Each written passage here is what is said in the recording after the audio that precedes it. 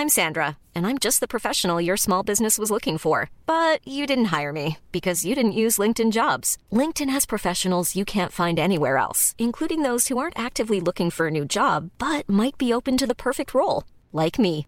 In a given month, over 70% of LinkedIn users don't visit other leading job sites. So if you're not looking on LinkedIn, you'll miss out on great candidates like Sandra. Start hiring professionals like a professional. Post your free job on linkedin.com/people today.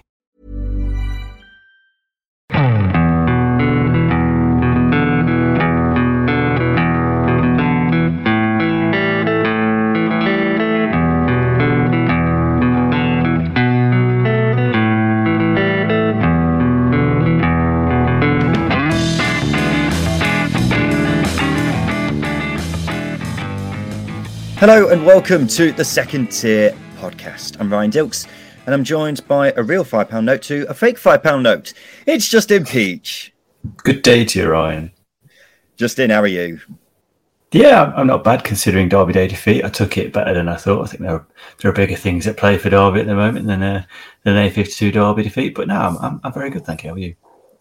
And you got showered with £5 notes as well. What a great weekend it's been. On the show this week, we've got Johnny Gascoigne from the Sheffield United YouTube channel, The Shoreham View. Johnny, you all right? I'm not too bad. Nice to come back to winning ways, so I'm in a better mood than I would have been last week. Oh, yeah, absolutely. Also, here's Patch Warner from the Bristol City Podcast. 3 peeps and a podcast. Patch, are you well? I am well, and I'm also buoyant after beating Cardiff at home, having beat them away as well this season. So effectively done the double, and we're the kings of the River Severn. Don't boast about it too much. Welcome to the number one championship specific podcast, the Second Tier. Thank you for joining us wherever you are. We're going to run through all the games from the past weekend, including the East Midlands Derby later on. Then we'll talk about some of the news from the past few days and finish off with Simon Grayson's Hateful Eight right at the end. Sheffield United got back to winning ways by beating Luton 2-0. Johnny, it seemed to be a very one-sided game, was it? Yeah, there's no easy way of putting this. I can't get too excited after that win because it was like playing a training game. No disrespect to Luton at their ground. They mullered us. That 0-0 for them must have felt like a 4-0 at their place. But yesterday, first half, really, really boring. Not a lot happened. But second half, I think they all got a kick up backside and we just went at them, chance after chance after chance. And unlike us, we actually took some this time. Yeah, Justin, are you surprised at how one-sided it was, considering Luton have been in good form and obviously Sheffield United not so much? I think the second half, that 5 minutes, just absolutely killed Luton. You keep it tight going into the second half, and then the opposition, Sheffield United in this case, score very early on. It takes the wind out of your sails, and obviously Sheffield United got a second, and then that just killed any hope of a comeback for Luton. So I am surprised they were second back, considering how far they took Bournemouth last week. But at the same time, Sheffield United took the chances, and as I say, just absolutely killed Luton off. Yeah, definitely. Ryan Brewster got on the score sheet from the Blades, just his third goal of the season. Obviously, Johnny, since he moved to Bramall Lane a year and a half ago, it's not worked out really well, has it? In fact, it's been a bit of a disaster. But why has it gone so wrong? And are you getting a bit of hope from him that he could still be a success for the Blades? I'm still convinced he missed it as he fell over in it ball yesterday. But I don't care how they go in, as long as they go in. The thing is with Ryan, he's a good lad. All players love him, and you want to see him do well. Whether it's a case that old adage price tag on his head has kind of knocked his confidence or whatever, I don't personally buy into that. I just don't think we've played him right. I think we've tried everything. We've played him out wide, we've stuck him behind the strikers. We've done everything other than what Swansea did and just stick him up front.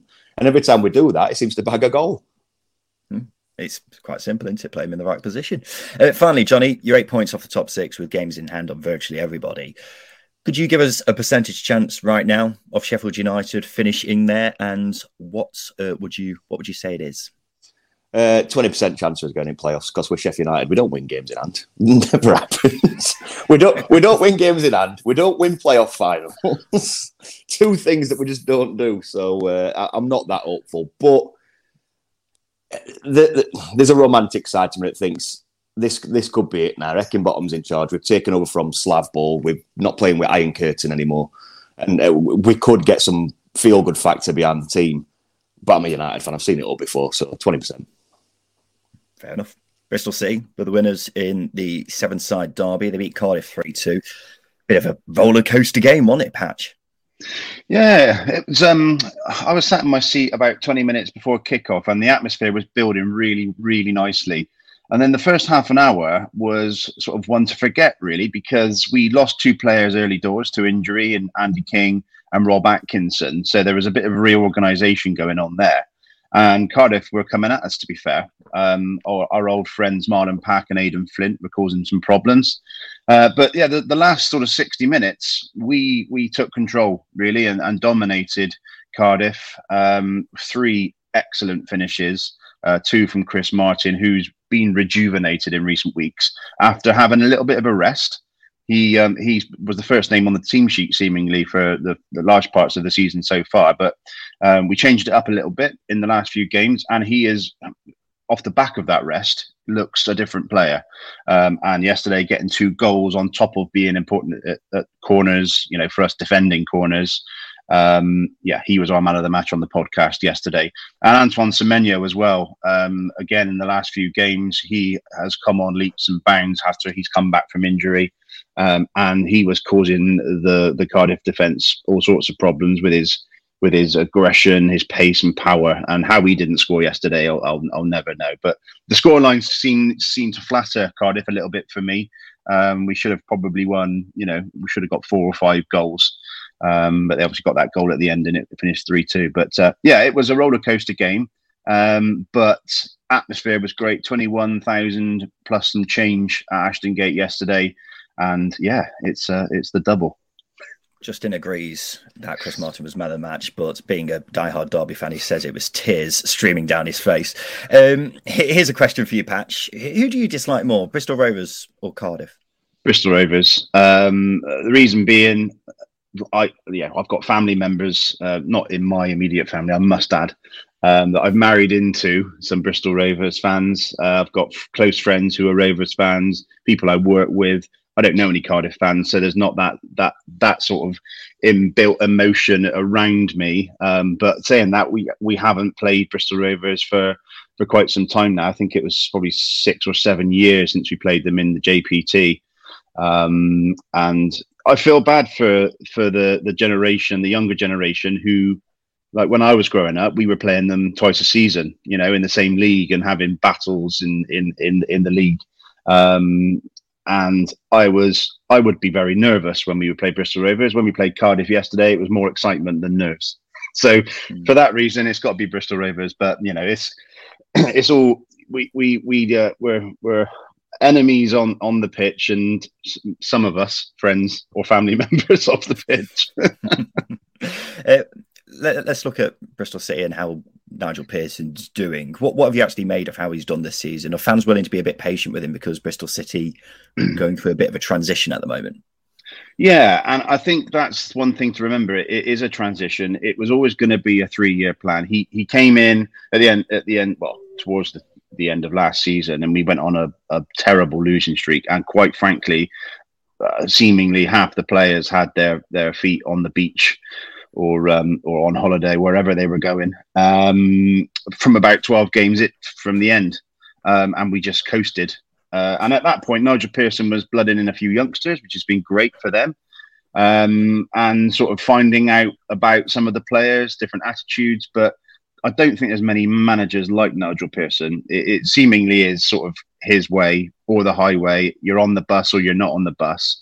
But if I can take you all kicking and screaming back to A-level business studies, where there was that model of forming, storming, norming, and performing. There's been a lot of forming. There's been a lot of storming, shakedown. People have come completely off the bus. They're back in the bus station in the toilet. Some players, but we're slowly coming out of that into the norming stage, and they're seeing some performances. So there you go. A bit of A-level business studies for everybody. But yeah, we've seemingly now settled on a 3-4 sort of 1-2 formation. And it's just filling some of those positions now that we've got a tiny bit of square pegs in round holes, but and players are adapting to new positions.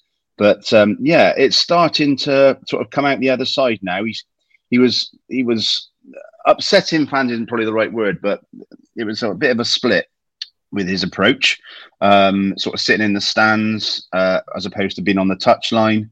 He in recent months has been on the touchline, more animated, and I think for me, where we needed that visibility of the leadership.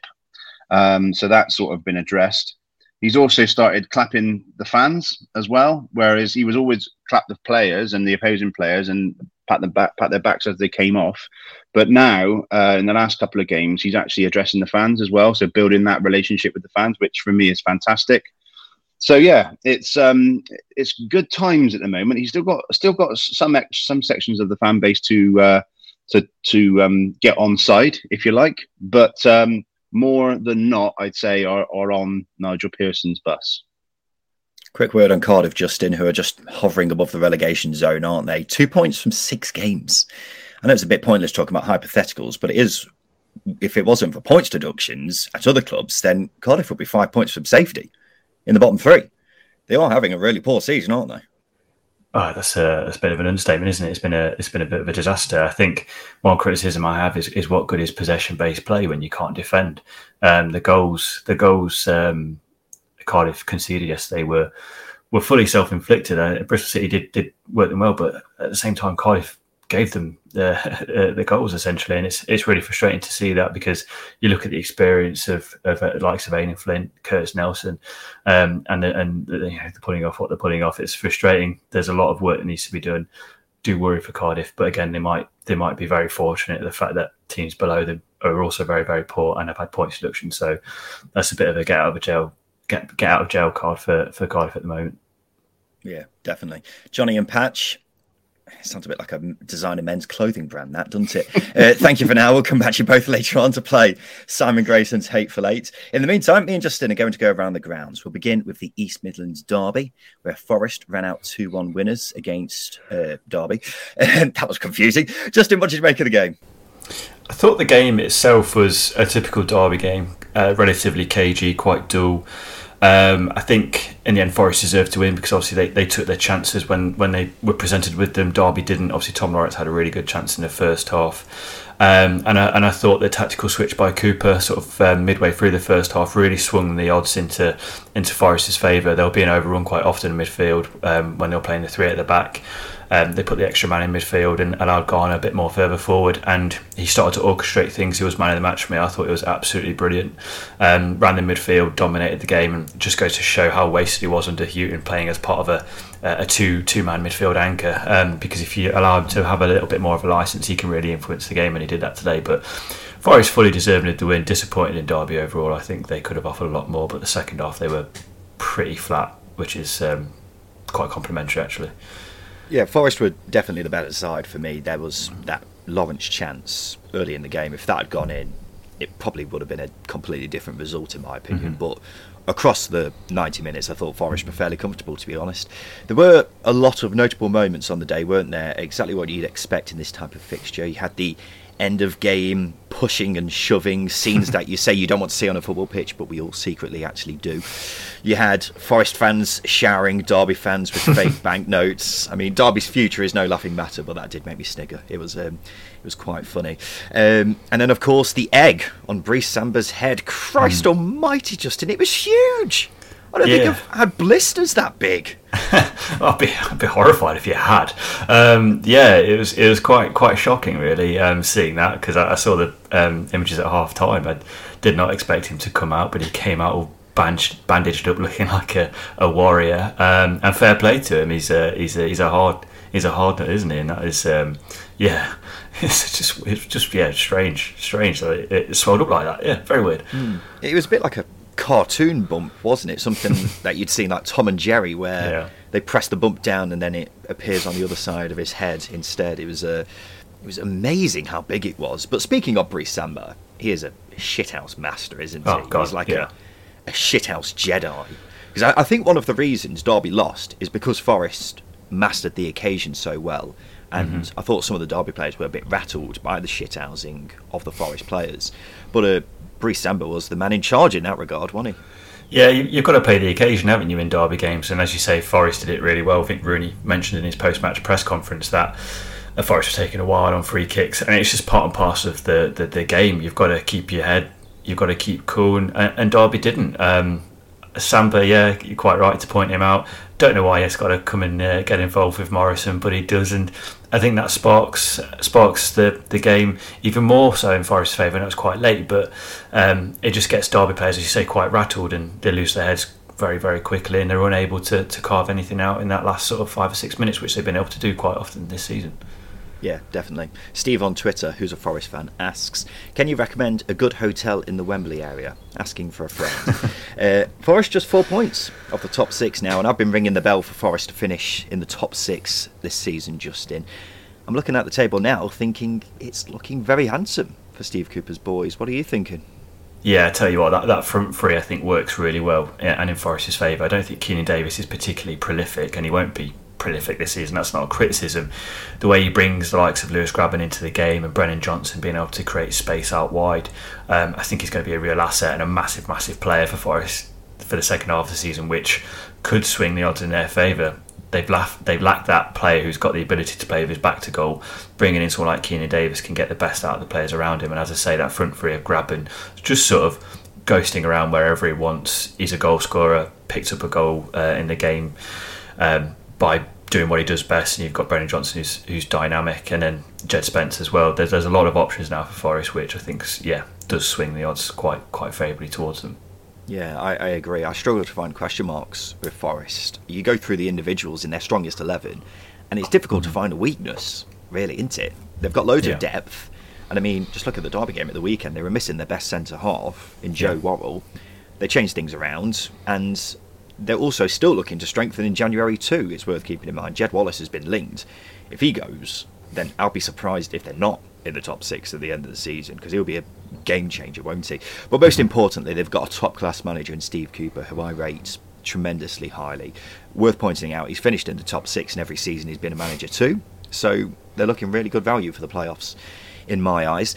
Derby's hopes of staying up, Justin, they weren't really harmed too much, were they, considering every team around them lost? Yeah, when you look at the disarray, the likes of Cardiff and Reading are in at the moment, and Barnsley as well. Peterborough lost as well. It was a good weekend for them. Just a shame they couldn't pick up any points. But it was perhaps one game too far for them. And the emotions of the last sort of week or so probably took its toll on the team and the players and the management team as well. But it's a chance for them to go again and prove that they are worthy of staying in Championship. Absolutely. The shock result of the weekend came at the Vitality Stadium as Bournemouth were beaten 1-0 by Hull. Just want to say I called this on the Second Tier Betting Show. New episode out on Thursday. Kirk Tovey is from the Bournemouth YouTube channel Cherry's Red Army. Kirk, are you a bit concerned about how things are going at your club at the moment? Yesterday we did not execute what should have been a offensive, forward-thinking lineup. The first half was made up of spits and spurts and us playing in waves, and although we had chances through Christie, Dom Solanke, Marcondes, we didn't pin back Hull City for long enough and really apply pressure for 10-15 minutes, and that allowed them to be able to go in at half-time 0-0, and then it was Hull City who sort of showed more ambition in early stages of that second half, and it felt again like Preston. And when they scored, the worrying concern for Bournemouth fans is that Scott Parker failed to really switch up a formation that allowed us to get that equaliser, and with 9 minutes added on, it's a real worry that as a home team in the top 2 of the league that we weren't knocking the door down and we didn't really offer anything in front of goal to try and get back in the game. Yeah, 2 wins in 10 games now for Bournemouth. What has been going wrong recently? Our form over the last few months has really been a mixed bag. But if you were to talk to Cherries fans, the bigger question is that they've been concerned with performances all season, even in the unbeaten 15. A lot of fans have been saying that we have been lucky in some of those games and we're not getting the luck anymore. And if you're not getting the luck, you then need to be convincing and actually force your own luck. And maybe that's where we're coming a little bit unstuck at the moment. And formations, players maybe not playing in right positions are being argued and not being able to switch up these formations in games. And Parker's been asked about what he has in a plan B, and he did say recently that he didn't think he needed a plan B. They just needed to execute plan A a lot better, and maybe that'll get questioned when we come to the end of the season and we know our own fate. Well, how frustrated are fans with Scott Parker? Do they think he's to blame, or do they think it's possibly down to something else? We have to remember that Scott Parker wasn't completely the favourite when appointed by the club back at the start of the season. It was very much 60-40 in favour when we ran a survey on Cherries Red Army. But that unbeaten 15, getting the points on the board, regardless of the performances, helped him definitely. But as performances did drop off and the form became inconsistent, you did feel we were one big performance, one loss away from a knee-jerk reaction. And it does feel over the weekend that we're getting that knee-jerk reaction now. Fans are questioning if Parker has the ability to change this, have the impact, and does he have the answers? And maybe transfers are required in certain areas of our team just to maybe tick us over between now and the end of the season and get us in those automatic places, or definitely guarantee us playoffs. But pressure's on for Scott Parker, and he's going to need to do some serious work to change opinions and get this promotion push back on track. Thank you, Kirk. Yeah, for anyone wondering how this game went, it went exactly how you would have expected it to, really, when you've got a team near the bottom of the table fighting a team near the top and getting a shock result. Bournemouth dominated the whole game. Hull get one good chance late on and then win it. Grant McCann was asked after the game about Bournemouth having 70% possession. He replied, they can have all the possession they want. We got the 3 points, and you can't really argue with that, can you, Justin? No, it's a good way of looking at things. I think from a team who are sort of in and around the bottom half of the table, going away to a top team in Bournemouth, they managed the game fairly well. I think you can argue that they were fortunate to come away with the 3 points that Bournemouth were misfiring in front of goal, but you've got to take advantage of that as a team coming away from home essentially, and obviously going to a top team in Bournemouth. The longer the game goes on, the longer the game stays 0-0, the more hope you're going to give the opposition. And fortunately for Hull, they took their chance when it came and they were able to defend it. You know, the issues lie with Bournemouth, and I think Scott Parker was very critical of the team in his post-match presser, which tells you exactly what they need to get right over the next few weeks. Yeah, definitely. I'll go on to Bournemouth in just a sec. Just wanted to give praise to Hull again, because they are riding the crest of a wave at the moment, aren't they? The new owners have given everyone a massive boost. Everyone's feeling positive about the club, and it's just amazing how something like this off the pitch can just completely change the mood of a club and then turn into results on the pitch. I suppose it's one of those things, isn't it, where we talk about clubs who are in a bit of a rut and things are just not good at the club in general. Hull are the complete opposite right now, aren't they? And they look like they're only moving up the table and not looking over their shoulder anymore. 6 points from Blackburn and Bournemouth without conceding a goal. Not bad, is it? Hull fans would have laughed at you if you told them that was going to happen last week. But it is good to see, because they've not had an enjoyable few years under the Allams, have they? And looking good again. 10 points clear of the bottom 3 now. It's looking a distant memory, really, isn't it? 2 wins from 10 for Bournemouth. What are you thinking after this, Justin? I suppose you've actually kind of answered that question already, haven't you? Yeah, I think the amount of chances they created, you look at that and you go, okay, that's fine. They are performing fine. It's just putting those chances away. But you look at the issues that West Brom have had, and how much it's impacted them in the table and how much they've dropped off. It can spread. And I think Scott Parker's got a massive job on his hands to, I won't say turn it around, because it's not that sort of form, but 2 wins in 10 really is bad. And when you look at Fulham, who are as ruthless as they are, Bournemouth have got to be the same. They were like that sort of earlier on in the season when they had that unbeaten run. They were clinical defensively and clinical going forwards, and that seems to have dropped off massively at the moment. It seems to be result by result, game by game, which sort of needs to change. They need to get back into what made them good, which was, you know, building from the back, being a good press inside, and not being too pedestrian in possession as well. I'd actually disagree with you what you were saying about the chances. You look at the game, all the chances came in the first half, and essentially the first 20 minutes really. At that point, Bournemouth fans were probably thinking this is going to be a straightforward afternoon, but they seemed to take the foot off the gas, and the second half they created nothing. Absolutely nothing. And for a top 2 team to create absolutely nothing in a whole half of football against a side who's been flirting with relegation all season, that's bad. And with the calibre of players Bournemouth have got, that just simply shouldn't be happening. But who do you point the fingers at? Is it the players? Should they be doing better? Is it the manager? Personally, I'm thinking the manager. Because I think if you had a Chris Wilder or a Steve Cooper, for example, in this team, you'd probably win this game, or at the very least not lose. You get a point out of it and say, right, just didn't fall our way that day. But I mean, I've had my doubts over Scott Parker ever since we started this podcast, haven't I? Every time he's been in the Championship, I've questioned him. His teams seem to have spells where they're very good, but then also seem to have spells where they're very poor. And it seems to happen a lot with Scott Parker teams. So he's definitely got his work cut out trying to get his side out of this rut. But right now, I'm sceptical, to say the very least. There was a good game at the Bet365 Stadium, wasn't there? As it finished Stoke 2, Fulham 3. Ben Rowley's from the Stoke podcast, the YYY Files. Ben, considering Fulham have been destroying anyone who stood in their wake recently, were you quite pleased with this performance?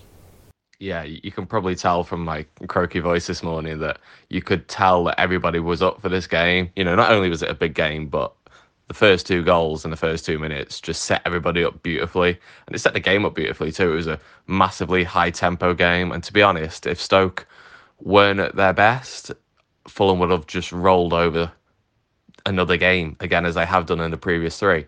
But Stoke matched them in many ways, and that is such a compliment given the riches and the players that Fulham have. Yes, they were missing their potentially big 2 up front, but you know, the fact that they can bring in who they can is great. I know that we're in that position at one point and we let that slip, but to be honest, to a man, we were excellent yesterday. There was only possibly James Chester who let us down for the goals. Otherwise, the new signings especially were playing at such a level that if we play like that for the rest of the season, I'm optimistic. Yeah, Dimaggio Wright-Phillips got the goal here, the first goal for Stoke. And it's only been a couple of games, but he's looked quite good so far, hasn't he? Tell us a bit more about him, because I think Stoke fans wanted him in the squad, didn't they? So yeah, Dimaggio was released by Manchester City last year, I believe. And I think he was disappointed to be let go by them. But he joined Stoke knowing that there's been a lot of young players come through at Stoke City. You know, you look at Tyrese Campbell, Josh Tymon, Harry Souttar, Nathan Collins, Joe Bursick, amongst many others. And he saw this as an opportunity to get first-team football. And yeah, he's had a year in the under-23s and has performed well for them. And I think due to injuries and a lack of form in the team, he's had that opportunity to step up.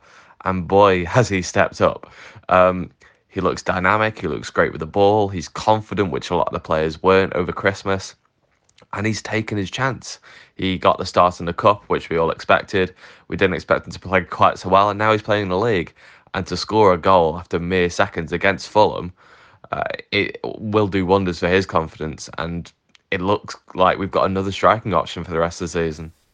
Yeah, and Ben, the playoffs are still very much in reach, aren't they? But they have dropped off somewhat because of Stoke's recent form. Has there been a bit of pressure on Michael O'Neill because of the recent results that Stoke have had? I know you mentioned the P word. Yeah, O'Neill's coming for a lot of criticism. Not really for the fact that we've dropped out the playoffs. I think it's more the way that we've dropped out, how we've played, and his lack of response in matches, I think, and his persistence with certain players. But I think to dispose of him would be A, unfair due to the amount of injuries we've had, and it's been so critical to the way that he plays, and B, really counterproductive too. We've been through years of sacking managers and replacing them. We've only just got a squad together that a manager is half happy with, you know, and it's only because of injuries that the way that he's playing has sort of deteriorated. With the signings in this transfer window, it looks like he might restore that, and you know, we're getting the way that he needs to play. We've shown that against Fulham. We're playing good again, and I'm hoping that it was more of a blip rather than a sign for the rest of the season. I'm confident that we can still be in this playoff battle. Cheers, Ben. Yeah, a lot going on in this game, wasn't there? Firstly, it was 1-1 after 2 minutes, which is good for anyone who had both teams to score in this game. Secondly, the quality of goals were just astonishing, Justin. I think at least 3 of them would have been goal of the weekend contenders in a normal weekend. Lewis Baker got arguably the pick of the bunch, scoring from 25 yards out. I'm very interested to see how he does, Justin, because everyone knows how his career has gone so far. It's been a strange one, but now he's got a new home. I'm interested to see how it works out for him. Yeah, it's those Chelsea shackles, isn't it? Players get rewarded big contracts, big long-term contracts, and they have a lot of loan spells, but it doesn't necessarily do them much good. You look at the likes of Lucas Piazzon, who seemed to be there for decades, only recently left. Izzy Brown's another one. These players would really start to excel if they find a permanent home, and what we've seen of Lewis Baker so far at Stoke is been very, very good. I know it's only 2 games, but he's shown his quality, both on the ball and off the ball, his intelligence with the ball, and his overall ability and technique is fantastic. He just needs to thrive in a team and have a permanent home, and you'll get the best out of him. We look at other players that have left. Tomori, he's playing first team football at AC Milan. It isn't a dig at Stoke, but sometimes it's better to move on and as I say, find your place in the world. It's the best way to go about it sometimes. Yeah, he's in this strange kind of category of modern players, isn't he, where he's been hanging around at a big club for a long time, but he's just never been given any game time. But I always say with these type of players, that club must have seen something in them, otherwise they wouldn't be there. So to see Baker starting well, I mean, it is only 2 games, so we won't get carried away, but seeing him starting well is unsurprising, really, isn't it? His spells that he's had before in the Championship were fairly unremarkable, but as I say, you can't be 26 and still at Chelsea if you're just a Sunday League player, can you? So, there must be some talent there, and hopefully Michael O'Neill is the kind of player who'll be able to get the most out of him, because he's a great man manager, isn't he? We all know that. Yeah. DiMaggio Wright-Phillips got his first senior goal. Ben was just talking about him. An incredible celebration. Ben didn't talk about that. He did the classic cartwheel and backflip, but I don't think I've ever seen it performed so beautifully. He nearly ended up out the stadium because he got so much airtime on the flip. It was really well done. But a good performance from Stoke despite the defeat. The win for Fulham and loss for Bournemouth means the Cottagers are now 8 points clear at the top of the table. Any hopes of a title race fading away? Well, they're quickly, aren't they, Justin? We know Fulham are a good side, and we said a couple of weeks ago, if they kick up into gear, it'll be hard to stop them. And lo and behold, they've scored 19 goals in the last 3 games, got under 3 here against Stoke, who are a good side. They are a good side, and they did it without Mitrovic up front. Rodrigo Muniz led the line very, very well. They still created a lot of chances. So there's a lot to praise Fulham about. This is a good game actually to sort of base them on, because obviously when you're wiping the floor with teams, it's very hard to judge them. But you look at how Stoke played and how Fulham overcame that. Very, very good team Fulham. As we know, this game shows that what they're capable of, as well as winning 7-0, 6-0, etc. Yeah, the next 6 games are Blackpool, Millwall, Hull, Huddersfield, Peterborough, and Cardiff. You could make an argument for some of those games being tricky, but it's still difficult to see Fulham dropping points in any of those, isn't it? And when you've got the chasing sides all faltering, it looks as if it could be done and dusted by the end of February, doesn't it? So at least second place is looking tight, I suppose, for the podcast entertainment purposes. West Brom 3, Peterborough 0.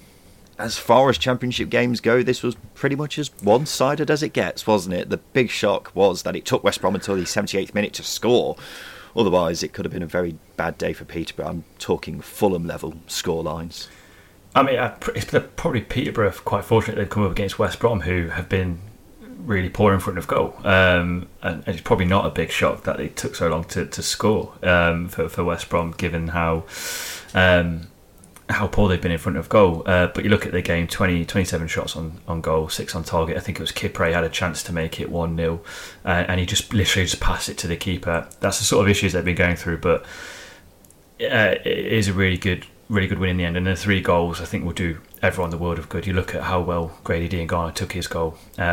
I think I was really, really made up for him, actually, because of how poor he's been this season, how low on confidence he's been, but the way he took the goal, his touch, his finish, were brilliant, and hopefully that will spark him into life. The same with the likes of Callum Robinson and Colin Grant. Colin Grant had a tough time as well, so a lot of positives, even though it took so long. Still a lot of positives for West Brom. Much needed 3-0 win. Yeah, I think ultimately this game just doesn't do anything to change our narratives about both teams, does it? Peterborough just abysmal away from home, West Brom wasteful. Weird to say that after a team's just won 3-0, but it's almost like they created so many chances in this game that they had to score eventually. It's kind of like a broken clock is right twice a day.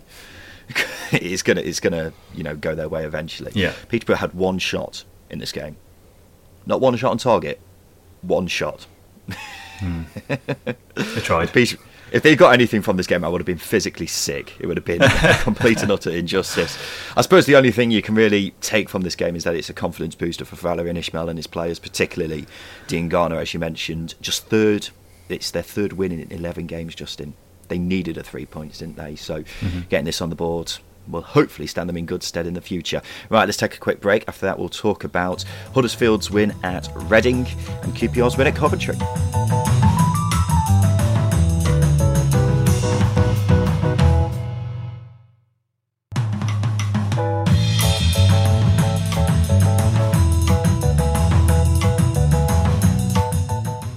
Welcome back to the Second Tier podcast. There was a crazy game between Reading and Huddersfield. It finished 4-3 to the Terriers. It was actually 3-3 at half time, so people got their money's worth when they went to this game. I think this was all about the players who scored, Justin. You've got Lucas João, his first goal of the season, having missed most of it through injury. George Puskas' first league goal of the season. He hasn't missed any of it through injury, he's just been bad. And then Danny Ward getting a hat-trick. He's becoming Huddersfield's main man for goals. So plenty of headlines from this. Yeah, absolutely. I think firstly you've got to be pleased for João and Puskas. Puskas took his goal really, really well. It's a really good finish from a player who is probably short on confidence. So fair play to him, and probably wherever he leaves, definitely.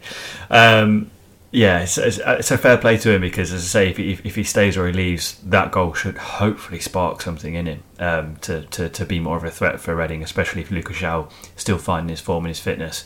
And then Danny Ward. I mean, who'd have thought that Danny Ward would be the main man for Huddersfield? But I tell you what, he does deserve a lot of praise, because he's a player who, as I say, wouldn't have convinced us that he'd be able to lead the line for Huddersfield. But the quality he showed in this game, how hard he works, his touch, I think it was for his first goal, maybe his second, where he's got to take it on his knee, swivel and shoot.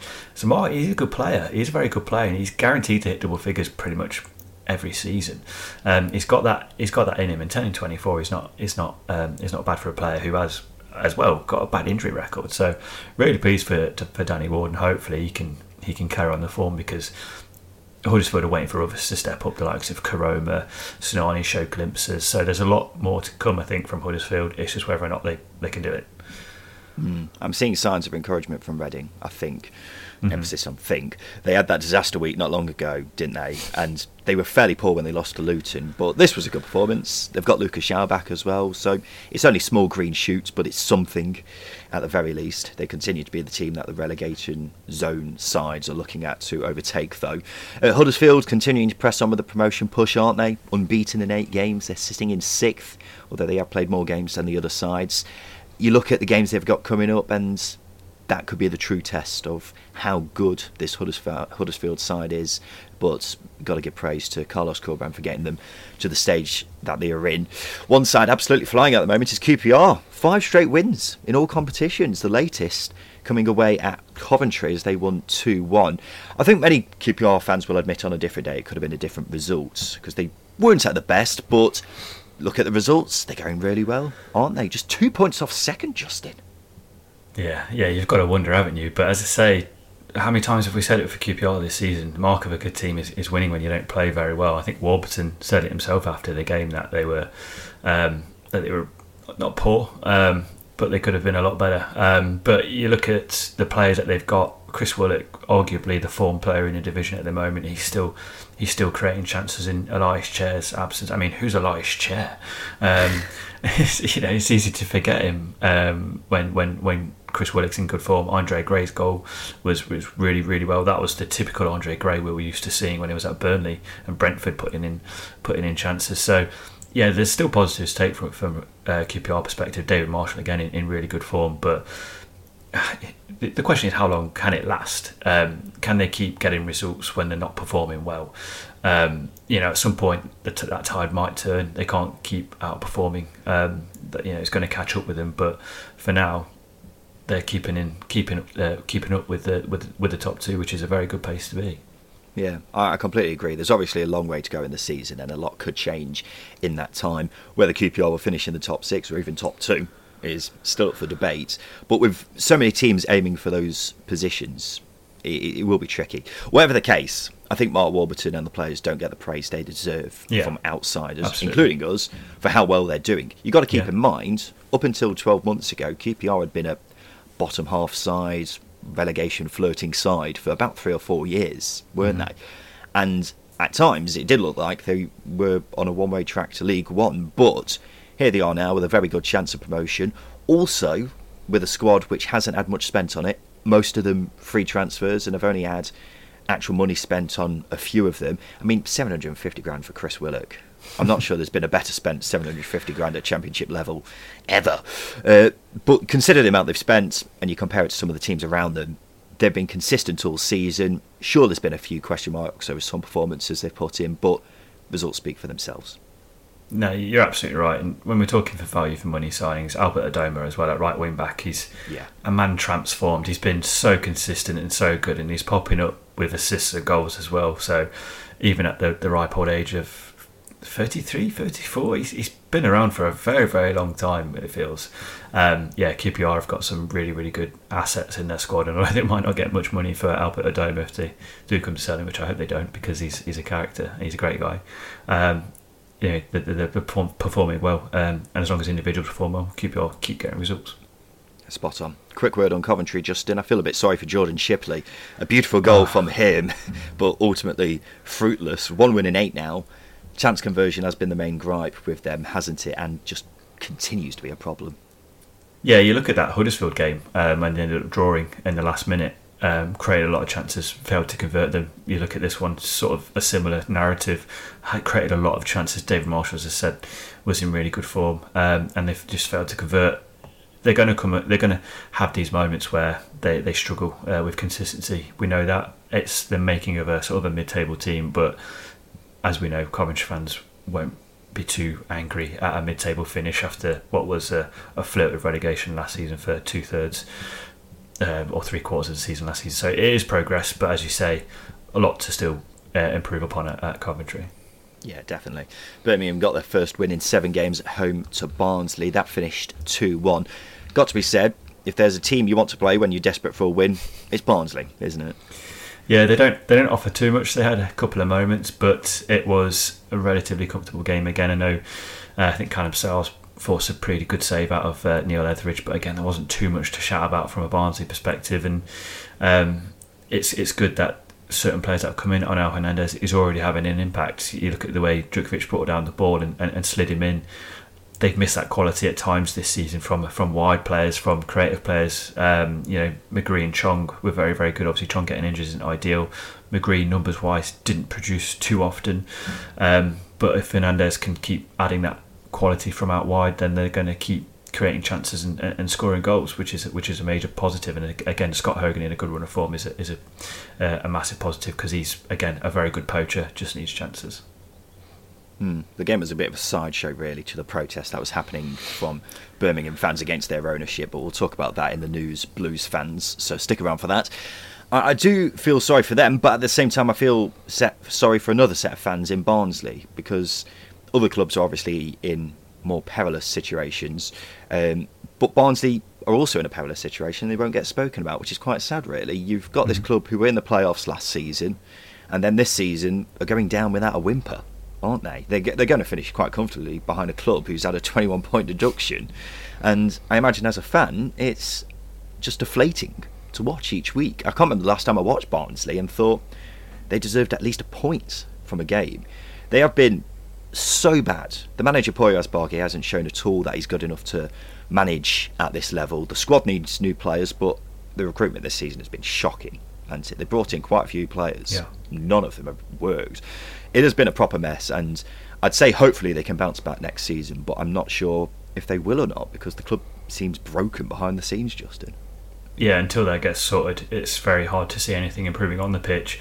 You talk about us bargaining, quite rightly. He's not really shown anything to convince us that you might keep Barnsley in the league, but at the same time, when you're working with what you've got at Barnsley, it's very, very difficult. So you've got to feel sorry for the fans. They've had a rough time of it this season. Obviously, a stand being closed, which is really frustrating for them. A lack of investment, key players leaving, manager leaving, and they haven't at any point convinced supporters, or I'm speaking about the ownership, convinced us and convinced supporters that they want to keep moving up. They're going to take a step backwards, which is unfortunate, and as you say, they're going down without a whimper. Yeah, definitely. Let's go over to Wales, Justin, where fans are allowed back in stadiums again. That was good to see, wasn't it? It meant Swansea fans could see a screamer from Ryan Manning, which gave them a 1-0 win against Preston. Did you enjoy that strike, Justin, or is cynical Justin just going to say he smashed it from 30 yards and it's gone in? I say that. I saw a good goal this morning at football, obviously in the Sunday League, which was a very, very good finish, and I celebrated it like it was the best goal in the world. So I can't really turn around and say Ryan Manning's was just a smash and hope. There's arguments we had that it was, but I'm not going to take anything away from him. Jordan Shipley's goal for Coventry was better. There was a lot more on that, a lot more technique to it, but very good goal from a good player. Yeah. Very good goal. There have been some very good goals this weekend in general. Swansea's first win in 5, so Russell Martin will be satisfied with that, won't he?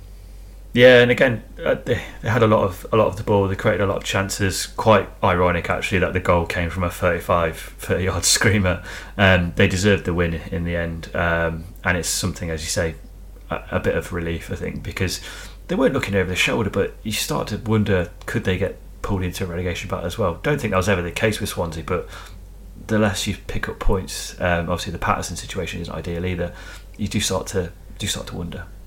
Yeah, Patterson's situation that you talk about there is Jamie Patterson, because he's had a contract dispute, hasn't he, with the club, and he said he wasn't in the right frame of mind to play in this game. So that's a big loss for Swansea. Hopefully he does go back onto the pitch soon, because he has been brilliant for them this season. But for Preston, it's Ryan Lowe's first loss as manager. The final game of the weekend that's actually happened was Blackpool's 1-0 victory at home to Millwall. Shane Lavery got the goal. Anything you've got on this game, Justin? It's two very mid-table sides. Yeah, I mean, we've got to praise Blackpool for the amount of chances they created. I thought Lavery was incredibly lively. It felt like he was back to his best. He's really good at taking up positions between centre halves, a bit like Michael Owen in his heyday. That's not a comparison, it's just a reference, before anyone has a go at me. It's not what you're saying off air. But, the more they can get Lavery into those positions, the more chances he's going to create. And again, ironically, his goal didn't come from one of them, but he showed that he's a good poacher as well. But yeah, Blackpool fully deserving the 3 points. Millwall, did they offer much? Not really. They didn't create too many chances, which again is really frustrating, because we've always seen Millwall as one of these sides that can push on, but again, it doesn't look like they are, which you probably start to question whether Rowett's the right man for the job. Well, you say that. I've seen every time Millwall seem to lose, it starts under the chorus of calls for Rowett to get sacked, because Millwall fans are obviously not happy with how unremarkable their club's doing at the moment. Would argue that some have been in worse situations than Millwall, considering past seasons they've had, but at the same time they are losing key players now, aren't they? So yeah, they were missing a load of players for this game too. So yeah, not too much to be happy about from a Millwall perspective, I suppose. The other game this weekend is a proper thigh rubber between Blackburn and Middlesbrough. That's happening on Monday, so we'll discuss that in Thursday's episode. Right, now it's time for this.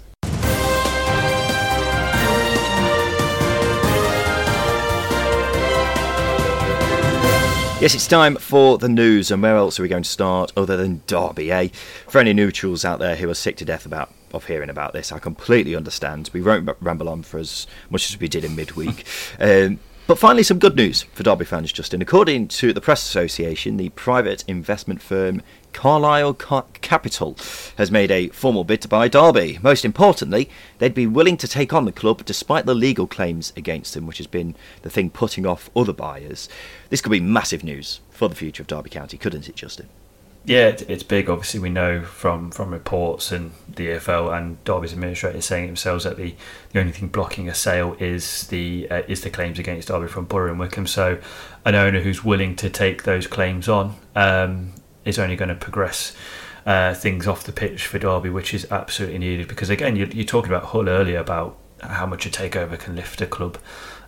You've got to start to wonder if the takeover does happen soon for Derby, can they keep on improving as well?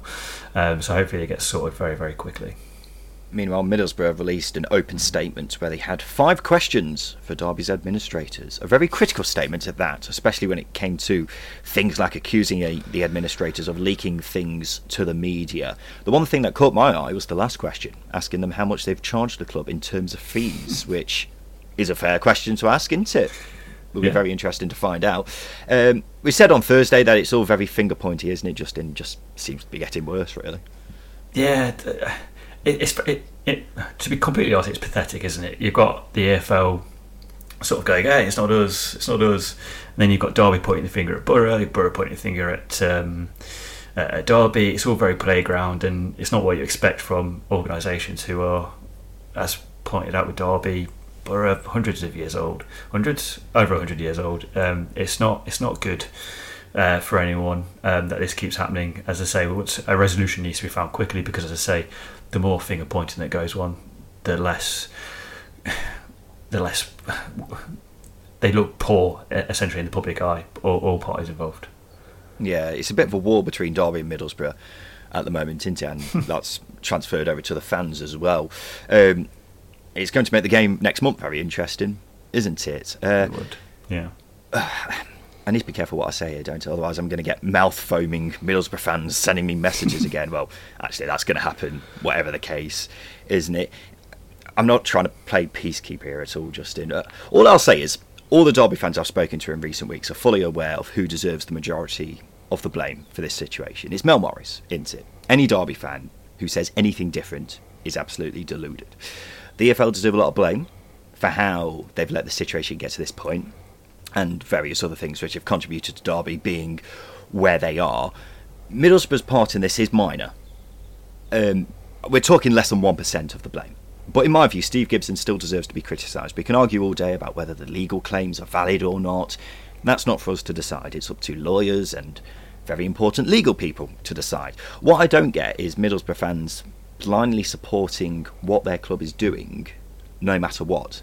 And it seems like a lot will be very happy to let Derby County die, as long as it means Steve Gibson gets what he wants, which is just sad, isn't it? I've had some Middlesbrough fans contact me to say they actually think what their club's doing is wrong. I applaud them for honesty, because this is bigger than a spat between two clubs, isn't it? But a lot of fans just don't seem to understand that. So I doubt what I'm saying will actually change anything, but whatever. We have got Johnny from the Borough Breakdown podcast coming on next week, who will give a Middlesbrough side a perspective of what's going on. On a side note, EFL chairman Rick Parry says they will work day and night to find a solution to Derby's problems, and I should bloody hope so too. Right, moving on. Birmingham fans have been protesting against their owners. It overshadowed their win against Barnsley. It's after years of the club basically doing nothing. Justin, what have you made of the protests that have been happening recently? I think, when we spoke about the European Super League last year, about how fan power was so important. Again, Birmingham City fans are showing exactly why fan power is so important, why fan representation on boards is so important, because, again, you look at how Birmingham have spent their money, on players. Yes, they've wasted a lot of money, but then you read about it's actual fact, directors spending money on Netflix subscriptions and luxury bags, etc. It just doesn't sit well with anyone, and quite frankly, to allow a club to be doing that isn't right. And as I say, fans of Birmingham City deserve answers. They deserve a lot more. They're a very passionate fan base, one of the best set of away fans in the country. They back the team to the hilt, and they deserve a lot more than what they're getting, and what they're getting is threadbare, cheap signings when directors are treating themselves to luxuries, shall we say. It's not good, and I hope that, again, a resolution could be found. I don't know what that resolution is going to be, but keep protesting, keep voicing your opinion, and keep getting at it, because at some point someone's going to answer. Yeah, you're absolutely right. When you've got a big club like Birmingham, who haven't finished higher than 17th since 2016, That's bad. The frustrations are going to boil over, and rightfully so. From an outsider's point of view, it feels like the club is often being treated as a bit of a plaything, not just because you've got some, using expenses on various different things, but it's like the owners pay attention to it every so often, but not much else. It did make me laugh when I was looking at what was said during this meeting between the club and the fans. You've got Craig Gardner, the technical director, saying, "We will spend money." That's not a good promise. There's more to a club than just big expensive transfers to try and appease fans. You've got the stadium falling apart. You've got a squad made up of fairly average players. Fans don't really know who owns the club as well. It's also worth pointing out, Birmingham have spent money before and it's been wasted. So if they do spend money in transfers, what's the point? Those in charge quite clearly don't have a clue what they're doing. And we've spoken to Blues fans ever since we've started this podcast, haven't we? Nothing has changed in the 3 years we've been doing this. Birmingham fans deserve better than this, and you're absolutely right. Keep protesting. We'll always support a fan base when they're in the situation that they're in, because it's fan power. And you're quite right. If fan power doesn't exist, football's dead. We'll finish off quickly on transfer news, Justin. There's been not much to speak of, really, in truth. Millwall have signed Ollie Burke, on loan from Sheffield United. Caught my eye. What did you think of that one? I think he can add something different for Millwall, something quite important that they're missing as well. He's not like Jed Wallace, but he offers some of the same attributes as Jed Wallace. He's quick, he's good with the ball at his feet, still quite raw. His career restored a little bit, so hopefully Millwall can see the best out of him, and he can be the difference between them being a very boring mid-table team to something a little bit more. Yeah, he's become a bit of a joke figure, hasn't he, over the years, because he's had all these expensive transfers and he's never really played well anywhere, has he, apart from when he first started out at Forest. But he's got the stature, hasn't he? I'd compare him a bit to Ben Brereton Diaz in the way that you can see there's a player there, but it's all a confidence thing, isn't it? Don't think Ollie Burke's going to get any calls up for Chile at any point, but at the same time, you can see he's a big lad. He has moments, very small moments, but moments of talent, and you can see there's a player there, but clearly his confidence is just slaughtered. Yeah. But I think Millwall could be a good home for him, and if he finds a settled home, gets given a run of games by Gary Rowett, could be a brilliant move. But plenty of others have tried that in the past and it's not worked, unfortunately, has it? Cardiff have signed Tommy Doyle, on loan from Man City, 20-year-old midfielder. Stoke have brought in Jaden Philogene-Bidace on loan from Villa. I'm guessing I've butchered that pronunciation. Juan Castillo's loan from Chelsea to Birmingham has ended. I think he's gone on loan to Charlton or somewhere else. Bristol City midfielder Tyreek Backinson has gone on loan to Ipswich. Surprised me a bit, that one. He's been playing a bit for Bristol City, hasn't he? And finally, John Dardy Bob Varson has finally left Millwall to go to Bolton. I think he was one of those players you completely forgot existed, Justin. Yeah, I mean, when did he come up? It would have been 2 or 3 weeks ago. His name was mentioned, probably when Omar was on the show. But yeah, he completely forgot about him, and I have nothing really to say about him. Good luck to him at Bolton. So. Yeah, what else can you say about John Dardy Bob Varson apart from you're still here, are you? It's time for the polls. This is the part of the show where we give our listeners 3 questions on Twitter because we want to get their thoughts on all things to do with the Championship. First question we asked the listeners was this, Justin. How many points will Fulham get this season? 85 to 90, 90 to 95, 95 to 100, or 100 plus? I said at the start of the season that they might break Reading's record. Now, it might be difficult, but if I stick by 100 plus, then I've got it, yeah. I'll stick with it. I think they'll get over 100. I don't think they'll break Reading's record. I think they'd have to win every game for the rest of the season for that to happen. I don't know how it would work out mathematically.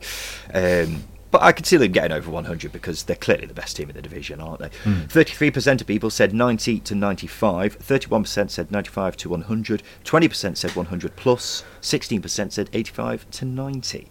Where does Steve Cooper rank in best managers in the Championship? Top 1, top 3, top 5, top 10? Very Brian Clough, isn't it? Top 1.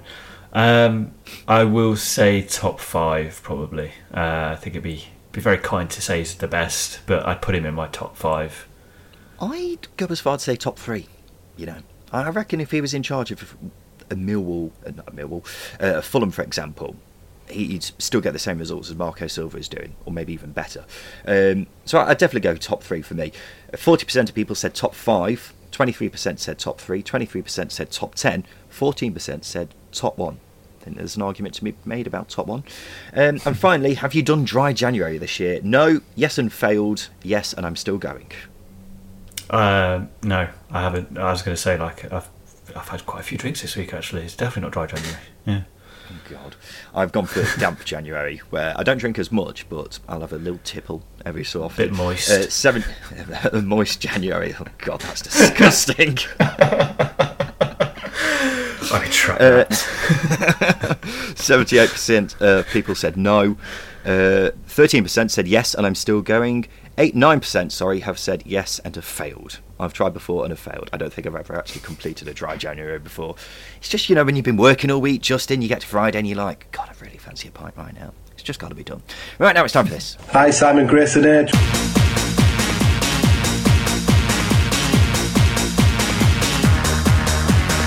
Yes, it's time for Simon Grayson's Hateful Eight. Welcome back to the show. Johnny Gascoigne from the Sheffield United YouTube channel, the Shore & View, and Patch Warner from the Bristol City podcast. 3 peeps in a podcast. Simon asked the boys here to name 8 of a certain subject. All they've got to do is work together to name all 8. So, for example, if I would say, name the 8 Americans with the most Premier League appearances, and Johnny would say Brad Friedel, that's 1 down, and Patch would say Tim Howard, that's another down. But if Justin would say Eddie Johnson, then he'd be out. So what you need to do, chaps, is give me all 8 answers without all of you being eliminated. So, of course, the African Cup of Nations is on right now, isn't it? Can you name me the 8 African countries which have been represented the most times in the Premier League? Want to get you scratch your heads out? Justin, we'll go to you first. Can you name me a country which has been represented quite a few times in the Premier League? I'll go with the easy one, Ivory Coast. Ivory Coast, that has produced the 3rd most players for an African country. 37 players, including Didier Drogba, Yaya Toure, and of course, Gervinho. Johnny, we'll go to you next. Can you name me another African country which has been represented quite a bit in the Premier League? I don't know why this one's pulling for this one, but I'm going to go for Ghana. I've just got a feeling that Ghana's up there. It absolutely is. 28 players it's produced, including Michael Essien, Tony Yeboah, and Emmanuel Frimpong. Patch, your go. I'll go with Nigeria. Yep, Nigeria has produced the most Premier League players, 51 in total, with the likes of JJ Okocha, Yakubu, and Taribo West. Justin, back to you. You've got 5 to go. Yeah, we've gone for the 3 easy ones here. My mind's gone completely blank. It's a big continent, and I can't think of any countries. Egypt. Egypt hasn't. Surprisingly, they've only produced 12 players, which I thought was quite surprising. I'd have said them more. But Justin's out. So that means it's down to Johnny and Patch. You've got 5 to go. Johnny, you'll go. I'm taking a big risk on this one, but I've got a feeling. Is Algeria in there? Algeria is just in there. It's 8th. 17 players it's produced, of course, the likes of Riyad Mahrez, Saïd Benrahma, and Hamid Baratza. Patch, you'll go. Scraping the barrel now. Senegal. Senegal has actually produced the 2nd most players. 40 players in total. The likes of Demba Ba, Sadio Mane, and Ali Diar.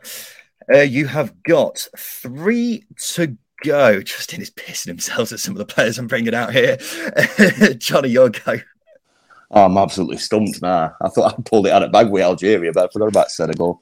We've had Ivory Coast, haven't we? So you've still got the 6th, 7th. Have I missed one here? Oh, and 4th. I can only think of 2 players from it, but I've gone stumped. I'm going to go for Togo. I'm going to be out. I'm going to go for Togo. Togo is so far down the list. I haven't even listed it down. It's such a big place, and there's all these countries, and now I can't remember any of them. It's less than 6 players, or fewer than 6 players, I should say. Adebayor, I'm struggling to name any others. But Johnny, you're out. The only one. Yeah. Patch, you are the last man standing. You got 3 to go. Okay, Cameroon.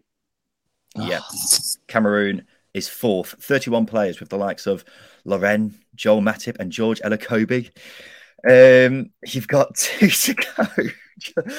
You've got 6th and 7th left, Patch. How about South Africa? South Africa is not on the list. They produced 15 players when you needed more than 17. The countries you were looking for were Morocco. 20 players they produced, including Adel Taarabt, Hakim Ziyech, and Karim El Ahmadi. And the last one was Democratic Republic of Congo, or Zaire, as it used to be known. 19 players, Yannick Bolasie, Lamana, Loa, and Shabani Nonda. Other countries include Mali. They only just missed out, but I can't even name a single Mali player. Tunisia, but Tunisia have only produced 6 players. Has that surprised anyone, or just me? I feel like they've produced a few over the years. That sounds about the same amount as Tonga, to be fair. Yeah. There we go, chaps. You've fallen to Simon Grayson's hate flight. I can't remember the last time anyone actually won on this. It's been very tricky recently. Simon Grayson's been particularly hateful. There we go. That's another episode of the Second Tier wrapped up for another weekend. We'll be back again on Thursday to go through all the midweek games, including Blackburn v Middlesbrough on Monday night. But a quick thank you to our guests on the show this week. Johnny Gascoigne from the Sheffield United YouTube channel, the Shoreham View. Thank you for your time today. No problem. Thank you for having me. Really enjoyed it. No problem, mate. Patch Warner from the Bristol City podcast. 3 Peeps in a podcast. Thank you for your time today. Thanks, guys. Always a pleasure. As always, a pleasure. This has been the Second Tier podcast. I've been Ryan Dilks. I've been Justin Peach. Thank you for listening.